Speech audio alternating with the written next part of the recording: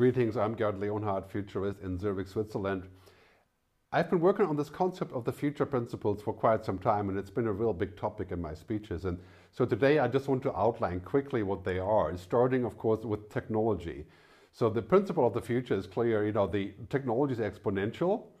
It's leaping. Moore's law, Metcalfe's law, Wright's law, right? We're now at 4. Next step is 8, 16, leaping into the future.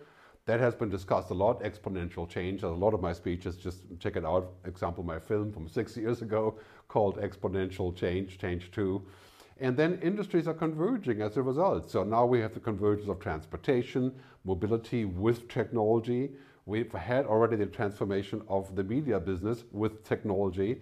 And now in the future, we're going to see the convergence of the pharma and healthcare industry with technology, and banking converging with technology, with digital currencies, digital wallets, and so on.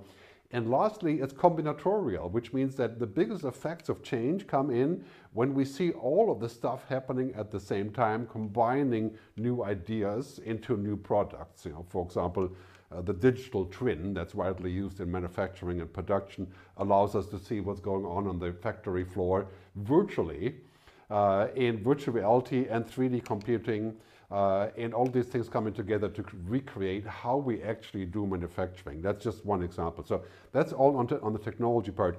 And we have to understand this because it's basically profound warp drive changes, coming to us, as I say, in the next 10 years, more change than the previous 100 years.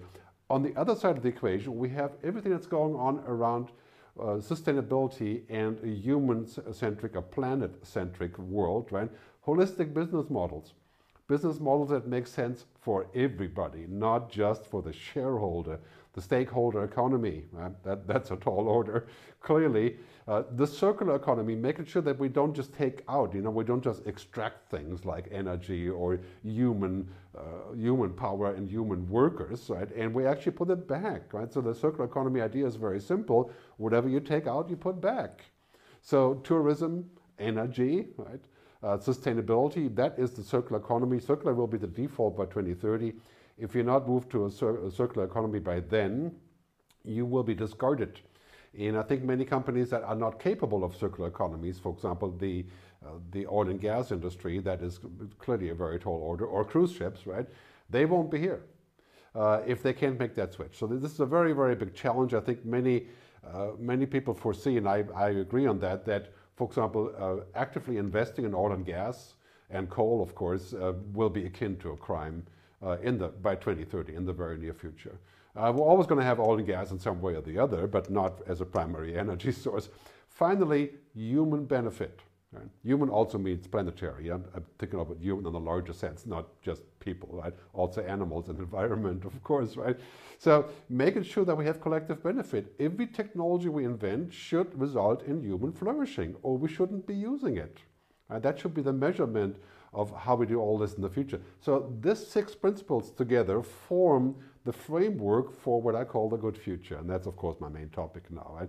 The 6 future principles. If you can put those into action in your company and in your life, of course, but also in government, I think that's a very, very good direction. And the other thing that's coming, of course, at the same time is this concept of going away from this simple obsession of profit and growth, right, to a larger story, people, planet, purpose, and prosperity, which, of course, is also my main mantra of operation, right? That's the future. The future can't be just profit and growth because that will kill us. And we're pretty much on our way. If you're watching what's happening at COP27, if we don't change our course and really fundamentally question how we do things and what the purpose of it all is, we're going to be in deep trouble. We will not survive global warming of 4, 5, 6 degrees, as has been the discussion now. Well, if we survive it, it will be in special climatized suits for the rich or on other planets. Just ask Elon, I suppose, right?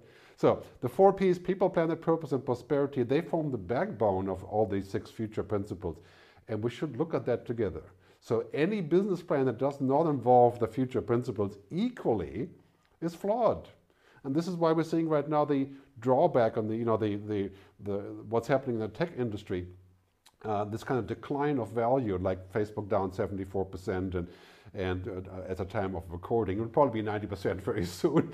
But you know, we're seeing that here is the same story, and we need to put that back into business, right?